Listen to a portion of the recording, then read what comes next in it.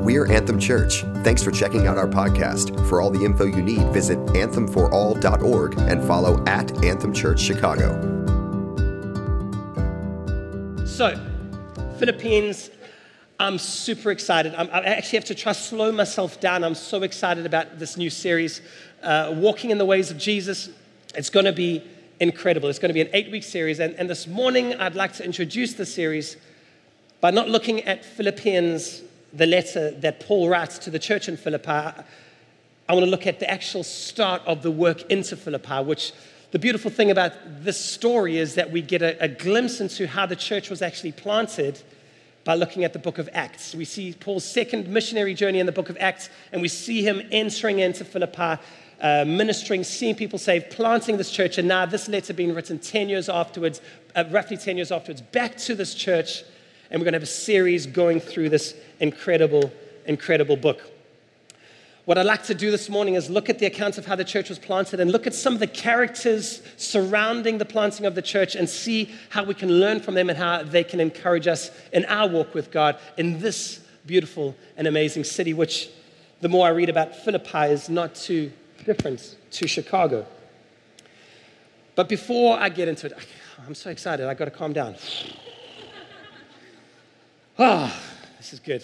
I don't know if this happens to you when you read God's word, but sometimes you're reading and it's like you're like walking ankle deep and it's like, wow, this is cool. I can understand this. And then you read a little further and it's like you're going deeper and you're like into your knees. And then you take dig a little further into the text and you realize that it's just so beyond you and it's so amazing. And it's like you're swimming in this massive ocean. When I read Philippians and I read Acts about this story, it's like that for me. And I'm hoping that some of the excitement that I have and some of the revelation God's given me in this book would somehow come to you guys. And Lord, I pray for that right now. I pray right now that your gospel would be preached through the mixing up of my words and my excitement. Lord God, I just pray that your gospel would be declared this morning and signs and wonders would follow it and that we would have a great love and honor for your word this morning. So this morning, I'm going to talk a lot about the gospel. Some of you will think when I say the word gospel, you think a style of music. Some of you in this room will think, as I give this definition of the gospel, you'll be like, the gospel is way more than that. Some of you will say, no, that's way too complicated. It's way simpler than that. So for the sake of an understanding of the gospel this morning, knowing that it is an incredibly large topic and an incredibly large understanding needed to understand the gospel, let me give a simple definition. And I thank you in advance for your grace as I give this definition, that it'll work for you this morning. So the gospel is the good news of the coming of the kingdom of God, that Jesus Christ, the Son of God, died for our sins and rose again, eternally triumphing over the enemy. So there is now nothing separating us from God. It is the good news that leads us into God's presence where we encounter life to the full now and for all eternity. It's the message of God accompanied by the power and presence of God. So when I say the gospel this morning, that's what I'm talking about. And before we look at the actual starting of this church, here's 3 quick things that I absolutely love about the book of Philippians. 1, it is all about Jesus. It is all about who Jesus is and the message of Jesus and what Jesus has done for us on the cross. It is all about the gospel. And it reads a lot quite like our belief statement at Anthem Church. We believe here that the power and presence of Jesus deeply transforms lives by gifting us with intimacy with the Father and by freeing us from everything holds us down and holds us back. And as I read Philippians, I read this letter and I'm just overwhelmed by the gospel content. It's all about Jesus and all about what Jesus has done. And as a result, all about how we can live in the power of the gospel. The good news of Jesus, the message of God accompanied by the power and presence of God. The second thing I love about this book is the theme of joy. I'm not that emotional. I battle to show emotions. I'm just being honest with you. I marvel at some people and how well they're able to display their emotions. But when I see joy, just something inside comes alive because I know what joy is. Maybe my face doesn't always look happy. I'm working on that. But I know what joy is deep down inside. And this is the thing about this letter. 5 times the word joy is mentioned. 11 times the word rejoice is mentioned. But while Paul is writing this, he is in chains, he is in prison. I love that. Not that he's in prison, but I love that the fact that he is imprisoned, he's been persecuted for his faith, he is suffering because of the gospel, and he is filled with joy. And friends, this is why I love this letter, because in Jesus we find joy in the midst of trial, rejoicing in the midst of pain, love and peace in the midst of darkness. In actual fact, as we look at this story in a bit more detail, we're going to see that actually there was prison, there was persecution, all in the church plant, all in the starting and birthing of this beautiful church at Philippi. And all the way through, we hear about the joy of Jesus. And we see this joy experienced through Paul and his ministry. In actual fact, Philippians is sometimes known as Paul's hymn of joy. It's beautiful. The third reason why I love this book of Philippians and also the planting of the church in Philippi is because this is the first known church in Europe. As we read this story, we just maybe read Macedonia, read Philippi, and it's like, oh, those are cool places. But actually, this was the first missionary trip that landed in Europe. This is the first time the gospel is preached on European shores. And I'm reminded of Jesus' prophecy just before he ascended. He said this in Acts 1 verse 8, and you will receive power when the Holy Spirit comes on you, and you will be my witnesses in Jerusalem, Judea, Samaria, and to the end of the earth. Up to now, the gospel had only been preached and people had only encountered God's presence as a result of the preaching of the gospel in Jerusalem, where it started, Judea, the surrounding area, Samaria, a little further out. And now Paul begins to take a step out into the outer ends of the earth. And you might think from where he is to where it is, it's like not really that far. But in terms of the gospel moving out, it started in a place and it's continually moved out. And it's continually moved out. And nothing has been able to stop it. I read this and I'm like, wow, what a pioneering start to preaching the gospel in a new place. And we just look at the millions and millions of lives that have been changed from the gospel being preached in Europe. And you will receive power. And that's the same promise over you and I, to be God's witnesses. How's that going for you at the moment when it comes to being God's witness? A witness testifies to what they have seen and what they have heard. So as believers, the moment we put our faith in Christ, the Bible says that the Holy Spirit wants to empower us to witness, to bear witness about what we have seen and heard God do in our lives and through our lives. How's your testimony going? How's your witnessing going? As I was reading this, I was like, God, I just need to share your gospel more. God, just give me opportunities to preach your word. Give me opportunities to share your love wherever I go. It's amazing. I'm reminded of Paul writing in Romans. I'm still so excited, I can't slow down. I'm not ashamed of the gospel because it is the power of God for salvation for everyone who believes. And I love that how the Passion Translation says it. I refuse to be ashamed of sharing the wonderful message of God's liberating power unleashed in us through Christ. For I'm thrilled to preach that everyone who believes is saved. The power of Christ unleashed in our lives. And as I read Philippians, I see what that looks like. And I'm like, God, I want that. I wonder if you can please turn to the book of Acts in your Bible. The scriptures will come up behind me. And we're going to spend the morning in the book of Acts, but because it's an introduction to the book of Philippians, I feel I do need to read at least one part of Philippians. And this is going to be our anchor text that everything is going to be filtered through and seen through. And that's Philippians chapter 1, verse 6. And I want to read it to you this morning. And I'm sure of this, that he who began a good work in you will bring it to completion at the day of Jesus Christ.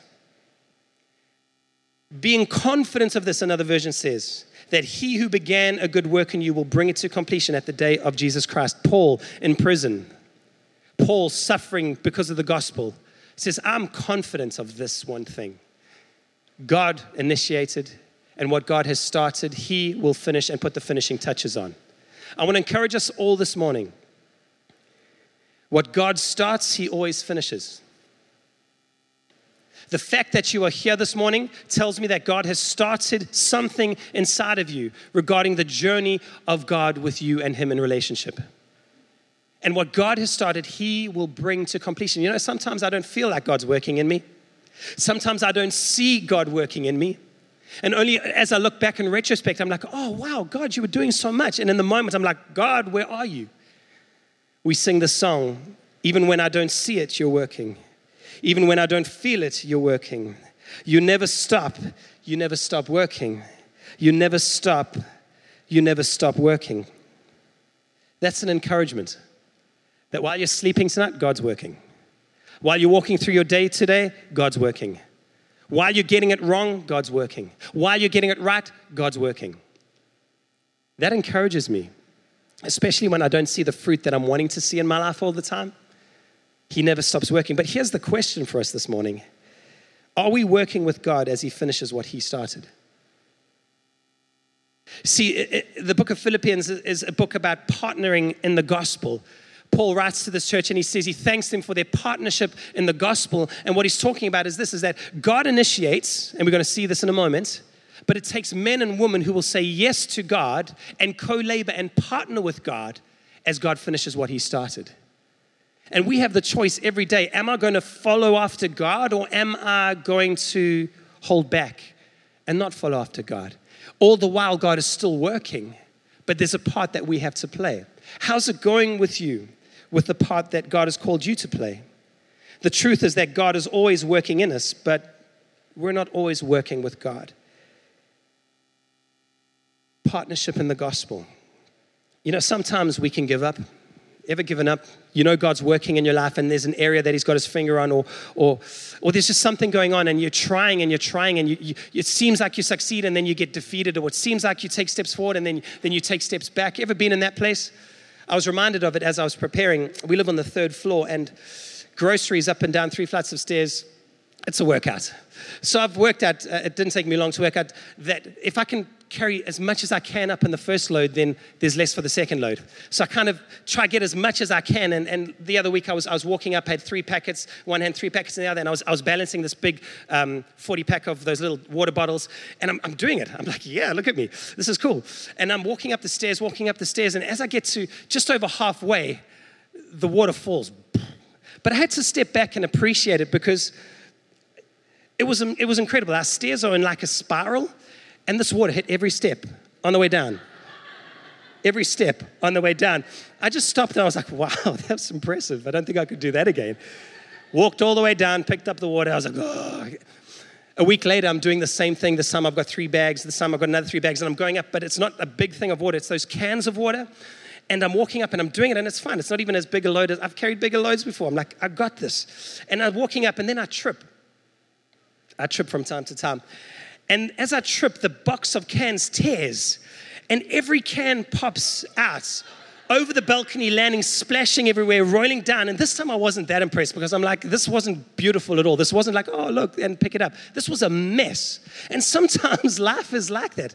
We see victory in an area of our lives, and God's working in us, and we're working with God, and then all of a sudden it just doesn't go right anymore. We sometimes maybe hit our heads against a brick wall, and oh, God, I know you're working on me, but I'm tapping out.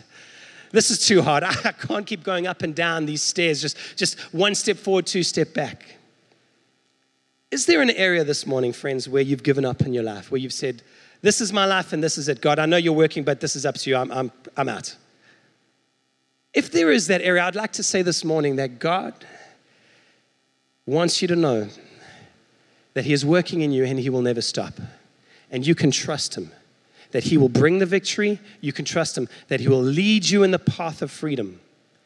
But it's time to get back on the horse again. It's time to start fighting that battle again. It's time to step into that role and say, God, in this area, I'm co-laboring with you. Is there any area in your life where you've given up? Let today be the day where you say, God, I'm not giving up anymore. I'm reminded of our leadership summit where Daryl and Danita said that all it takes is one small yes. And they shared some amazing stories of what God has done in and through them through one small yes. Would you say yes to God this morning? Whatever it may be, even if it's small, just would you open your heart and say, God, this morning I'm saying yes to working with you as you've put the finishing touches on what you've started on my life. We haven't even got into Acts. Wow. Okay. Acts chapter 16, we're going to read from verse 9. The story begins with Paul. He's in Troas, a town on the western coast of modern Turkey. And this is what happens. Verse 9, and a vision appeared to Paul in the night. A man of Macedonia was standing there, urging him and saying, come over to Macedonia and help us. And when Paul had seen the vision, immediately we sought to go on into Macedonia, concluding that God had called us to preach the gospel to them. Let's pause quickly. and talk again about God completing what he started.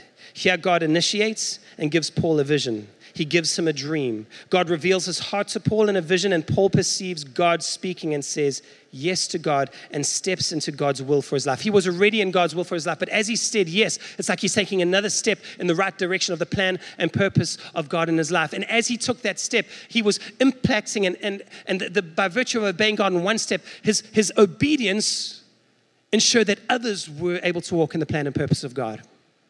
Friends, when it comes to saying yes to God and following after him and saying even a small yes to God, the results will always be bigger than we've thought or dreamed or planned.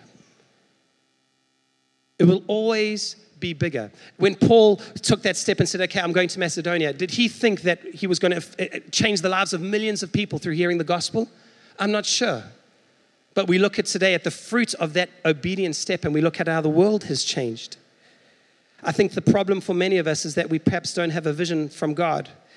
And Paul had a really cool supernatural vision. I haven't had one of those, but I'm talking about a God dream for your life. Right here, right now, do you have a God dream for your life? And I'm not saying you have it all worked out, like you know exactly, like tomorrow, you know exactly what's going to be happening because God's revealed so much to you. If you are, that's awesome. But I'm saying, is there a sense of, I know what God's called me to. I know where my life is supposed to aim, the direction. And perhaps you can even articulate that this morning. If you can't, I would encourage you to say, God, give me a God dream for my life. Give me a God vision. Why do we need this? Well, Proverbs 29 verse 18, where there is no prophetic vision, the people cast off restraint. Another version says perish. Where there's no vision, people perish.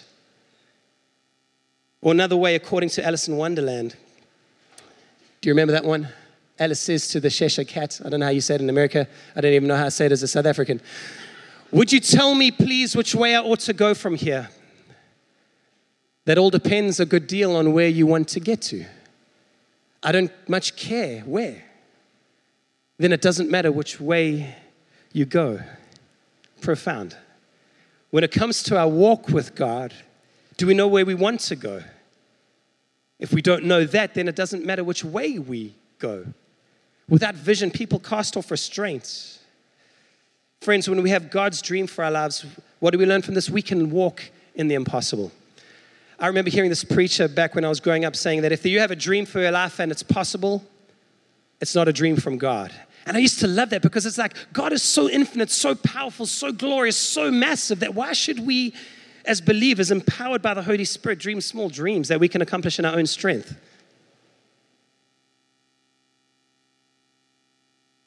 Some of you have just thought, wow, I need a new dream. I need to trust God for more. Why should I live in the realm of possibility when God has called me to walk in the impossible? If that's you, I just pray that it would be bigger than you dream, even more bigger. Even your wildest dream, that dream in God would just come to life right now. When I arrived in America, my God vision for my life and for my family was love God, love people, change the world. Okay, it's very general. Very general. Love God, love people, change the world. It's pretty much a combination of the Great Commission and the greatest commandment. And in fact, we could all live that out. Love God, love people, change the world. Love God and serve Him, love His people, and somehow hope that as you're doing that, you'll be able to have an impact in the world. You might say, well, that's not a really detailed vision like go to Macedonia and preach the gospel.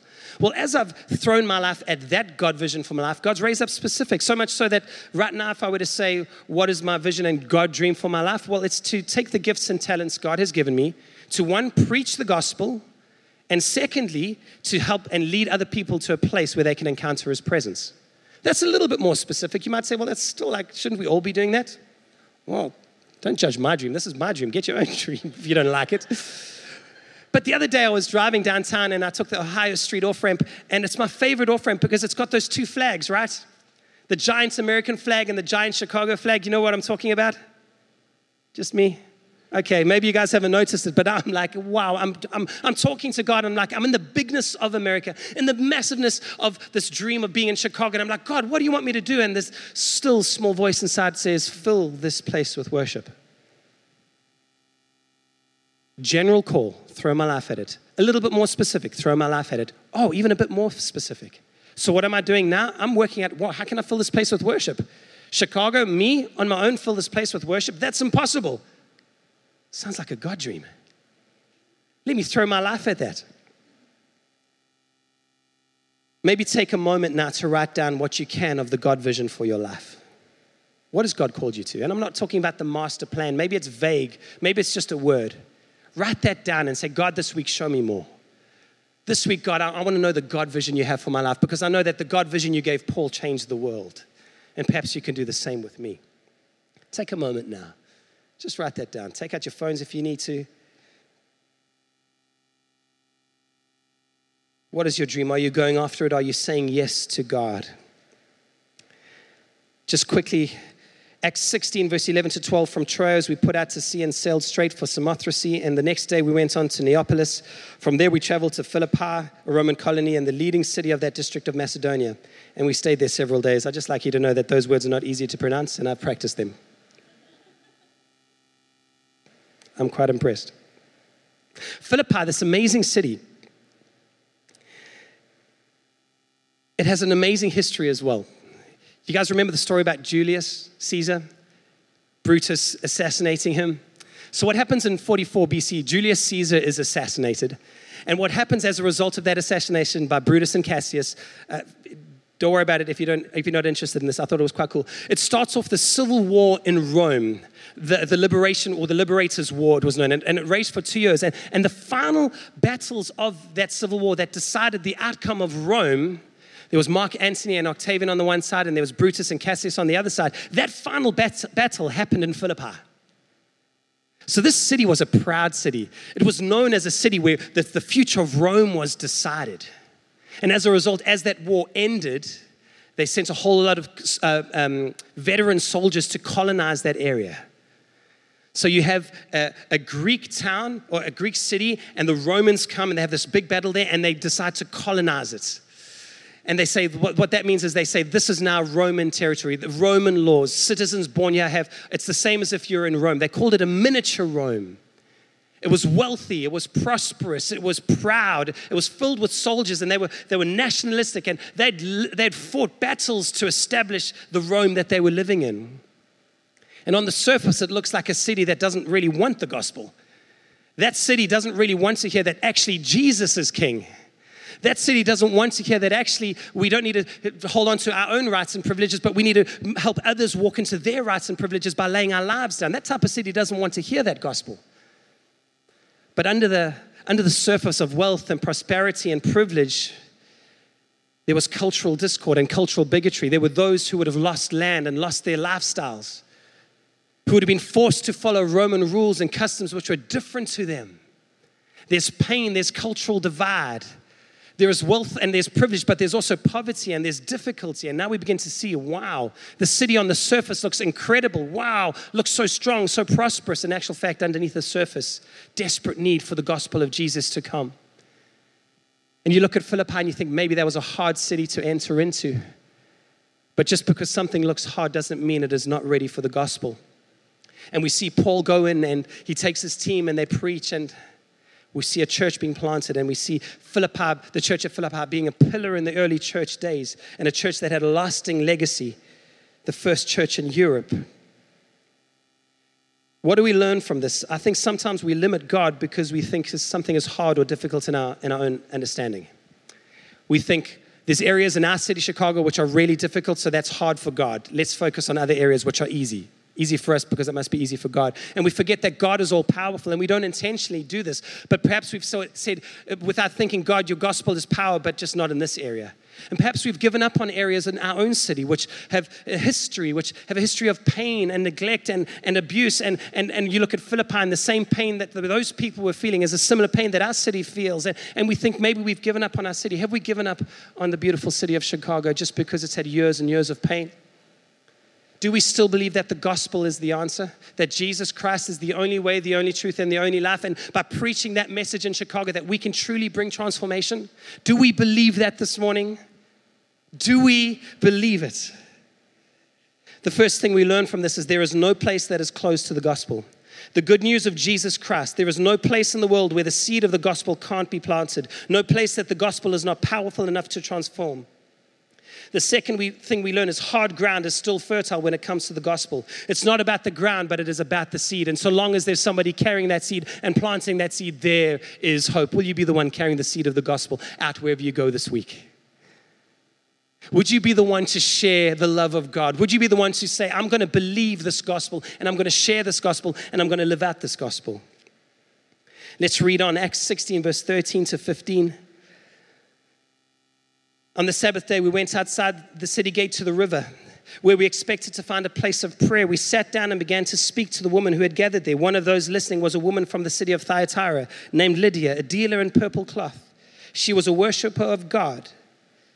What that means is that she was probably a Gentile, but a proselyte, meaning that she had crossed over to seek after the God of Israel. So when it says she was a worshiper of God, she was not a worshiper at that stage of Jesus, but a worshiper of Yahweh. Then she and the members of her household were baptized after the Lord opened her heart to respond to Paul's message. She invited us to her home. If you consider me a believer in the Lord, she said, come and stay at my house. And she persuaded us. I want to land on something slightly different, so I want to rush through this. But what we learn from this account is this lady is the first gospel convert in Europe. If you were planting a church, if you were God and you were deciding who was going to be the first person to hear and respond to the gospel, who would that be? What type of person would it be? Maybe someone with massive influence. Maybe someone in the courts of Caesar who could issue laws and decrees. Maybe a high-powered person who when they spoke, people listened and was able to move and shake things. And God chooses Lydia. What do we know about Lydia? Well, she's an immigrant. She's from Thyatira, which is not Philippi. It's not Europe. She's from, let me see here, it is south of Istanbul in Turkey. She's not a local. God chooses her. She is a single woman. There is no mention of her husband. She is possibly widowed, living in a male-dominated Roman society. Interesting that. And God says, I'm choosing Lydia. She is a successful businesswoman. She deals in purple cloth. Thyatira was known for its purple cloth and its trade in purple cloth. And purple was the color of royalty. The way they processed the dyes and the way they made purple dye was very costly and very, very time-consuming. And here she is, a successful businesswoman dealing in purple cloth. And God says, you're the one I'm going to use to start a revolution in Philippi. Maybe you wouldn't choose Lydia, but I'm so glad that Jesus did. It's so countercultural what he did there. So countercultural. The first thing we learn from this is the gospel qualifies us. In the eyes of the culture of the day, she was disqualified. A single lady in a man's dominated world. I'm not saying that this is the world we live in, but that specifically world that she lived in was like that. In the culture of the day, she was disqualified, yet God chooses her and her home to be a pillar and start of the church in Philippi. The second thing, and this is linked to what we heard at Leadership Summit last week, a simple yes can change the world. You may be hearing about this gospel preaching and going out, and you might be like, how am I going to do that? I'm not like Paul. I'm not like all the other apostles. And how am I going to preach the gospel? I love Lydia's story because in this account, there's one Paul and there's one Lydia. There's a preacher preaching the gospel, and there's a lady responding and saying, all I've got is my home, but you can have it. Let me open my home so that the gospel can be preached. And what happens? A church is planted. A church that grows strong, a church that has a legacy. Perhaps you're here this morning and you're saying, I want to say yes to God, but you're not sure what you can do. Don't look down on the small yes that you will say yes to God today, because like Lydia, your yes can change the world. I really believe that. I really do. I hope that somehow your yes makes the big difference that we saw this big yes, that small yes do. Maybe write down quickly and briefly, where can I say yes to God? Where can I say yes to God? I wonder if the band could come up. And in a moment, we're going to sing that song again, No Other Name. Because we're preaching about Jesus this morning, and I want us to end singing about Jesus, that there is no other name. And I'm going to be another 5 minutes with this next point. And this for me is truly powerful. And I'm really believing that as we speak about this next point, that God's going to do something in our hearts. That God, by the power and presence of His Holy Spirit, is going to come and do what only He can do and adjust things inside of us. Some of us have been afraid, and God is about to give us boldness. Some of us have been holding back, being silenced by the enemy and being listening to his barks and listening to him trying to shut us down. And today's the day that God says enough is enough. In actual fact, I was walking, praying for this meeting. There's a park that I go to. It's this massive circle, and I like walking in circles. I can't get lost. And I'm walking, and I'm geographically challenged. But I'm walking, and people walk their dogs there, and I see this lady walking, and she's got this majestic dog. It's just beautiful. It's all these different colors. It has the most beautiful pale eyes. Don't ever look into the eyes of a dog that has beautiful pale eyes. And like I'm just walking and praying, and as this dog comes past me, it just lunges for me, and it's just like it starts barking and wanting to eat me. I don't know if you've ever experienced that. Everything inside of me wanted to wee. I don't know how else to say it. I was so terrified in that moment. I think actually might have maybe small weird. I don't know. That wasn't supposed to embarrass myself, but now I've let you know that I almost wet myself. But I was so terrified. I was absolutely terrified. This dog was coming from me. And then as it was coming for me, I saw that it was attached to a leash, and that leash was very short, and the lady was very strong. And as I saw that, I was like, I'm fine. I'm fine. Why? Because there's something stopping this dog from getting to me. If that leash wasn't there, I would have been running. But there was a leash. And as I was praying for this meeting, and as I was preparing, I felt God say that the enemy, like this dog, has been barking and attacking you and coming after you, and it's been terrifying. And I felt God say this morning that he was about to remind us that there's actually a leash on the enemy. That at the cross, Jesus disarmed the enemy, making a public spectacle of him, like that dog, putting a leash around his leg, saying, this far and no further. Bark as much as you want, but you're not going to touch my child, or you're not going to touch my son, you're not going to touch my daughter, because they are mine, and I paid for them with the price of my life. That is the gospel message. And if you are afraid today because of what the enemy has been doing to you, I say in Jesus' name, this far and no further. There is a leash attached to his neck. But that said, let's not go to the dog. Let's not go to the enemy and think, oh, I'm safe because there's a leash. Let's humble ourselves and live according to the gospel and live according to the words of Jesus, knowing that he will sort the enemy out, that we don't have to sort him out, that God will do it for us. And we see this happening here. And I want to end with this, that once, we're going to read it a little more. Once when we were going to the place of prayer, we were met by a female slave who had a spirit by which she predicted the future. She earned a great deal of money for her owners by fortune telling. She followed Paul and the rest of us shouting, these men are servants of the Most High God who are telling you the way to be saved. She kept this up for many days. Finally, Paul became so annoyed that he turned around and said to the spirit, in the name of Jesus Christ, I command you to come out of her. At that moment, the spirit left her. A beautiful story. We have a female slave oppressed by the devil and exploited by wicked men. And then we have a demonstration of the Spirit's power, and she's immediately set free. Why? Because the power and presence of Jesus transforms lives. Paul, preaching the gospel, sees signs and wonders following the preaching of the word. And I was asking myself as I was preparing, like, why was Paul annoyed? As you read this on surface level, it's like ankle level, you're like, wow, she's preaching the gospel with Paul. These are servants of the Most High God showing the way to be saved. And while I was studying this, one of the commentators said, in actual fact, the enemy was trying to use this girl to dilute the gospel. I was like, wow, go a little deeper into this. What does he mean by that? Paul's message, as we see in the book of Philippians, and we're going to see for the next 7-8 weeks, is that it is Jesus and Jesus alone, being found in Christ, putting our trust and faith in Christ, putting our hope in him, that he died on the cross for our sins, that he was raised to life again. It's all about Jesus. And now the enemy, through this little girl, oppresses her and uses her and shares a slightly compromised gospel message. She takes the focus off of Jesus and puts it on Paul. She says, come everybody, these are the guys. These are the men who are going to tell you the way to be saved. These are servants of God. Puffs them up. Whoa, look at Paul, man of power for the hour. Look at this man, so incredible. And I could imagine Paul in that moment realizing what the enemy was up to, trying to take the focus off of Jesus. He says no. And after a few days, he's finally had enough, and he says, no more dilution of this gospel message. It is not about me, it is about Jesus. And friends, there are plenty of examples in the world today where people take the gospel and they make it all about themselves.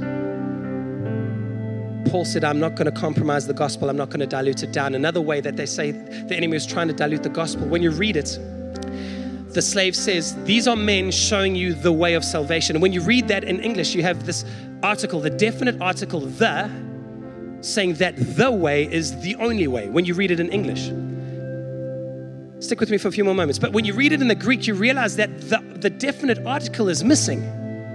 So in actual fact, what she's saying is these are servants of God who will show you a way of salvation. Small dilution. In John 14, verse 6, Jesus says, I am the way, the truth, and the life. And you look at the Greek interlinear Bible of that, you see the definite article there every single time. But when you look at what the slave girl is saying, the definite article is missing. And Paul says, I'm not going to settle for a compromised gospel. I'm not going to dilute the gospel. I'm going to preach Jesus and Jesus crucified. And you know what happens? The power of God comes. That girl is set free. Ever wondered, where's the power of God in my life? Friends, what we learn from this is if we want to see the power and presence of God in our lives, then we've got to start living with an undiluted view of the gospel. Paul preached the gospel and lived the undiluted gospel, and we see power, signs, wonders, freedom, and life and salvation. Sometimes I look at my life and I'm like, God, where's the power? And I realize I'm next to that barking dog trying to eat me, and I'm like, oh, how you doing? Undiluted, uncompromised gospel message. And I'd like us, as we sing the song, I wonder if we can stand.